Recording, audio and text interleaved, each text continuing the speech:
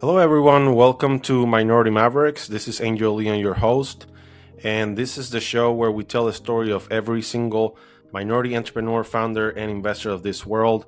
And in today's episode, I have the pleasure to have Arlan Hamilton, founder of Backstage Capital, in the show. Welcome to the show, Arlan. Thank you so much. Thank you, Arlan. Thank you for being here and taking the time to share your story today with the audience. And to get started, let's start with the basics. If you want to, share with our listeners your background story and that journey that led you from homelessness, right, to becoming a venture capital trailblazer as you are today. Yeah, about a decade ago, I was 34 or so, and I was entering my 34th year of financial instability. And then as an adult had been on food stamps and was actually living at the San Francisco airport for a part of that year, 2015, I should say. And at the same time, for the past few years, I had been really looking into starting a venture fund that would invest in underrepresented founders. So people of color, LGBTQ+, and women. And I now call them underestimated. But at the time, I was looking to invest in companies that were led by people who were being overlooked. And even though I was having my personal financial issues that so many of us have gone through, I knew that there needed to be this type of fund in the world because it did not exist the way that I saw it. And so I had spent a few years trying to raise money, hadn't been able to do that. Had a lot of people saying it was a good idea or that it was a nice cause, but weren't really looking at it as a for-profit entity.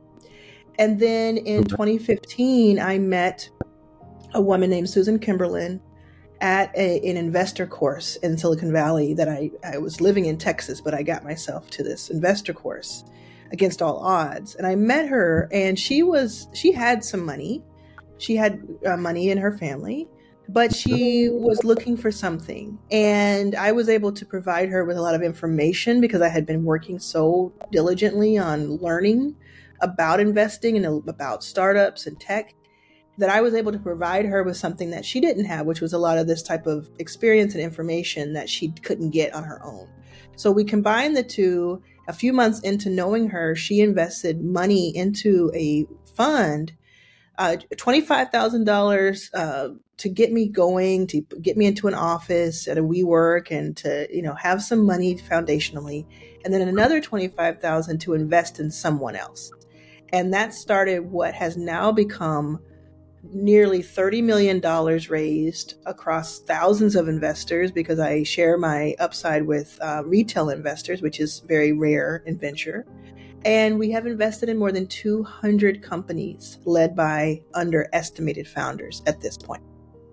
That's great, Arlan. Very, very great story. Lots of passion, right? Lots of resiliency more than anything else, I would say. So, really appreciate and love your story there. And as you mentioned, Backstage Capital, they've been pioneering force in investing in founders who are, right, people of color, women, LGBTQ. Can you elaborate a little bit more on the impact that you have seen in the ecosystem, right, in the startup ecosystem, by focusing on these underrepresented founders and startups? Yes, when I started, especially when I was just asking around and people were not giving any kind of capital, I was told literally that I should not be talking about race, gender, or orientation in Silicon Valley. I was told by white men that it was to be hushed, in back rooms.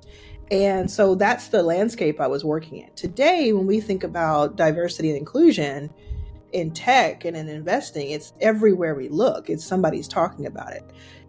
I believe, and you can, ask our founders, you can ask the people who have learned from us, ask other investors over time. I believe that Backstage had a very large part in that. And the fact that even the lexicon, even the verbiage that we use, like underestimated and other words that we use today in investing, came from Backstage's work. So the way I think about it is like, what would have happened if Backstage didn't exist? I believe that we would have gotten to a place where there would have been a conversation about it, but it wouldn't have happened as quickly, and it wouldn't have been as broad and as welcomed. And so you can see it there. You can see it in our portfolio, the thousands of jobs that have been created, the hundreds of millions of dollars in enterprise value that has been, billions in enterprise value that has been created. And the offshoots of funds that have been created. Now, when I learned back in 2015 or 2014 that less than 10% of all venture funding goes to women, people of color, and LGBTQ founders in the country, where white men make up 30% of the country. Unfortunately, the percentages haven't changed too much, but the amount of money has changed. Because as more investment dollars have come in, we've kept up at least with the numbers. And I am an investor personally. I have a personal fund of funds. I'm an investor in 30 funds by emerging managers. And 29 of those funds did not exist before Backstage, and they have Backstage's mandate in one way or another. So that's another major, stark example that I can look at every day and say, yeah, the people who tell me I started a venture fund or I started angel investing as someone who's underrepresented because Backstage showed me the way, that to me is impact. And the last piece I'll say is that Backstage has 59. No, it is 58. We have 58 Backstage Catalysts. So if you go to backstagecatalyst.com, we have 58 investing apprentices from all backgrounds, walks of life. Some of them have experience and some of them don't. Many of them don't. And we've taken them through years of apprenticeship as well, because that is how we believe that the next wave of impact happens. Very powerful, Arlan. And why the name Backstage Capital? So I used to work in concert touring. Okay. I worked my way up from 21. When I was 13, I saw Janet Jackson concert in the front row through a series of events that I talk about in both of my books. My book, It's About Damn Time, I talk about it. And my new book, Your First Million, I talk about it as the intro. And when I saw her at 13 years old, I made a promise to myself that I would somehow work in music touring because it just seems so powerful to me. So it's from 21 to 30 something, 34, I was working in touring, and I'm 43 now. And I went from working with garage bands who had no budget and I was driving to working, last gig I did was with will.i.am at Wembley Stadium. Okay. So, and that happened a year after I started, had my first investment. So it's a whole story, it's a whole thing. Yeah. But because I worked Backstage, I used to call the fund back in 2014. It was called Interlude Ventures because Interlude was the name of a magazine that I had created in my 20s. And so I really liked it, but I thought interlude sounds like it's too fleeting. It sounds too temporary and too small. And what I want to do is so much bolder than that. And so I was driving around with my mom in Pearland, Texas one night while we were both home, living out of a hotel. And we had a rental car and we were driving around. I think we were going to the grocery store or something. And I said to her, I'm looking for this new name for a fund that I'm creating. And we have to think about, we are poor at this point. So I'm talking to her about $1 million fund that I think I'm going to be able to create. And so she was daydreaming with me. And I said, if you could think of a name, help me think of a name, that'd be great. And I thought she would go think about it for a few days and give me some ideas and I could kind of bounce off. As soon as I said that, just a few moments later, after she just thought about it for a second, she goes, what about Backstage? Because you help musicians backstage. You could do the same thing for companies. That's very cool. That's so genius, And so we called it Backstage Capital, and my mom works with me today. That's very cool. Very cool. It's a perfect name. It tells more about your story than anything else. So it's very interesting to even, know about it. Thank you for sharing that. No problem. And for your book that you mentioned, It's About Damn Time, where, you share your personal journey there in that book. what is the message or lesson that you hope your readers, especially those with minority backgrounds, right, they take away from your story and your book? It's About Damn Time came out in May of 2020. So the publisher decided to release the book, even though they weren't releasing a ton of books, because they thought it would be so helpful. And it ended up helping. And the reason was, the book is about resilience. It's about grit. It's about overcoming obstacles in the way that you were born, raised, your profile, your background, and not letting that be the thing that determines your future. And so it's called It's About Damn Time. The book is called that. How to turn being underestimated into your greatest advantage. So if you feel underestimated, if you feel like someone or people or the world, it doesn't understand your full potential, you will get something out of this book. And I think that reading my first book helps you really understand my second book that's new, Your First Million. Okay. Very cool. Very cool. Yeah, I haven't had the time to actually read it, but I'll definitely will take a look at it for sure. I started reading more or less about it, and yeah, I hear great things about it. So yeah, I would say I did the audio for both. So grab the audio for It's About Damn Time, put that sucker on 1.5x, and just walk around with it. Yeah. Yes, definitely will do. And you have amongst many other things that you have going on at the same time, you also have another company called Runner. Yes. Where you're connecting talent basically with companies. How do you see this involvement with Runner playing in diversity and inclusion, and why Runner? Right. So I run Backstage Capital. It's a full-time job. It's more than a full-time job. It's so much responsibility with 200 portfolio companies. But I'm an entrepreneur. And I think being an entrepreneur makes me a better investor. And so I had been working on Backstage for about 7 years. And I said, I want to do something that has that entrepreneurial spirit, but I want it to be aligned. So the number one thing founders ask me for is money. We have Backstage, and that addresses that. The second most requested help is, can you help me hire someone? And so I had always been helping people match. Here's a great person I know about. Here's someone looking for an executive assistant, et cetera, et cetera. And so Runner, to me, was just a perfect combination of being something that was really needed. First of all, that's the most important. It was needed. Yeah. I knew it was needed on a day-to-day basis, especially with all the layoffs that have happened in the last couple of years. And then something that I felt was super aligned with my overall mission.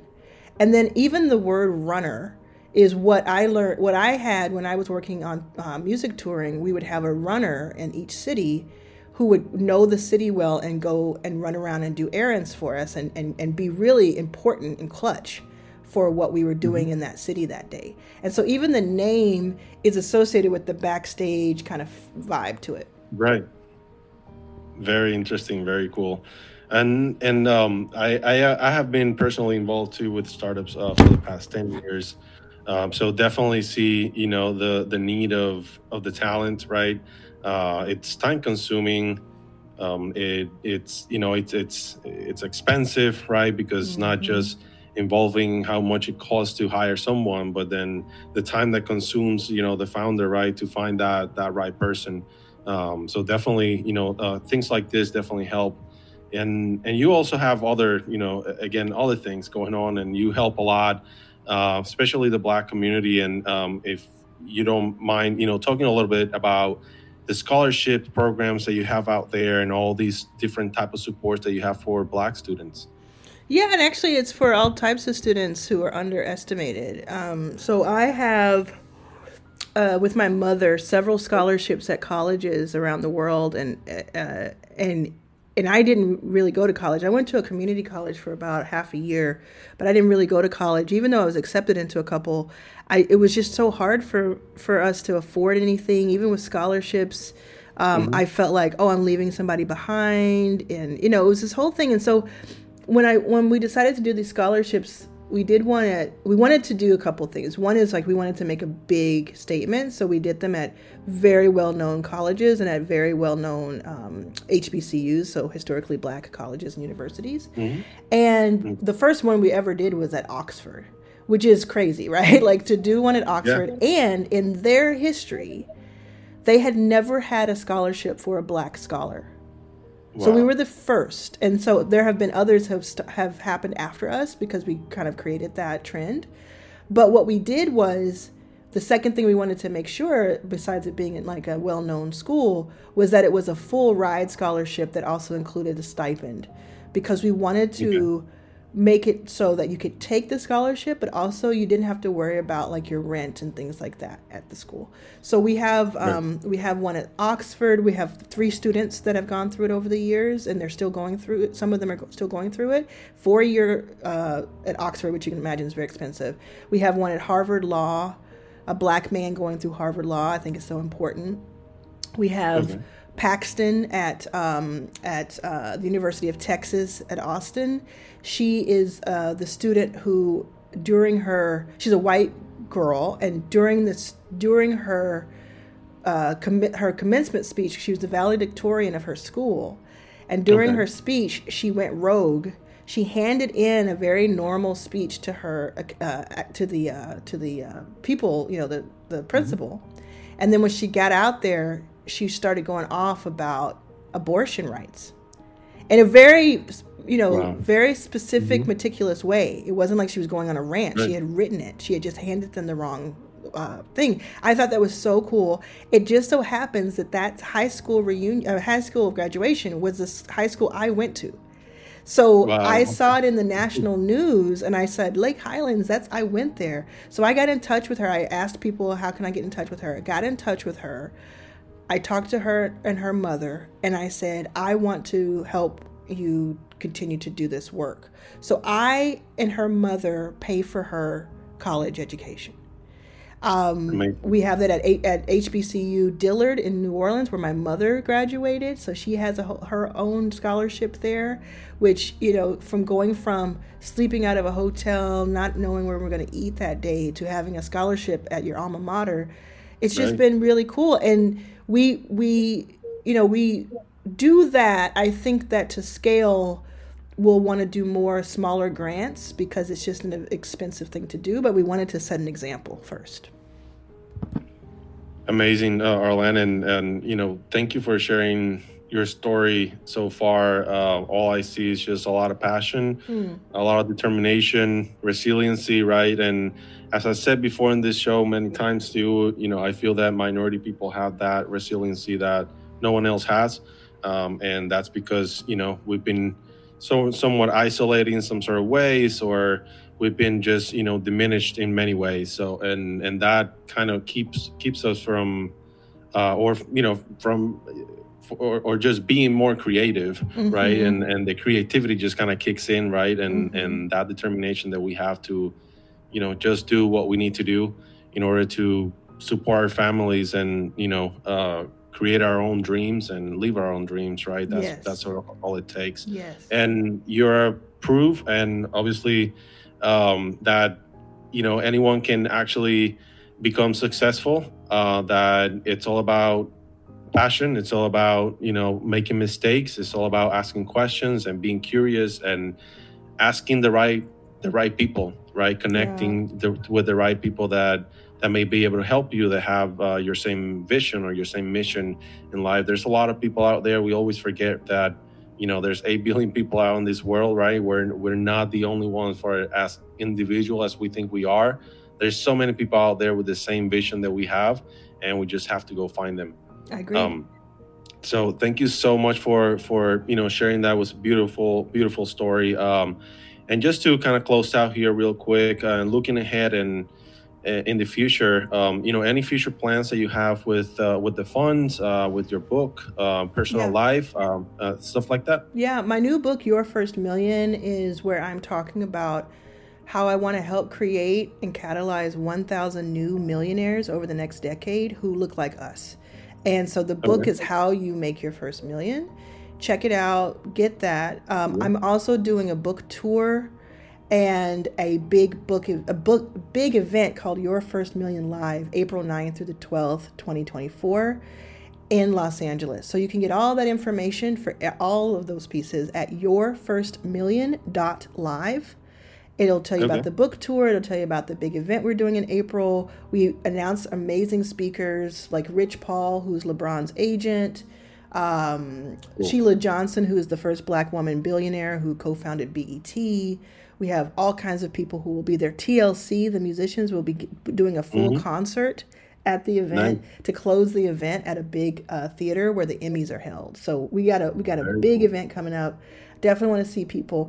And what's cool about that is that it'll be people from different ecosystems. So a lot of people from Backstage Capital will be there. A lot of people from Runner will be there. You'll be able to find a job there. You'll be able to find out if you want one, or you'll be able to find out like, how do I take my company to the next level?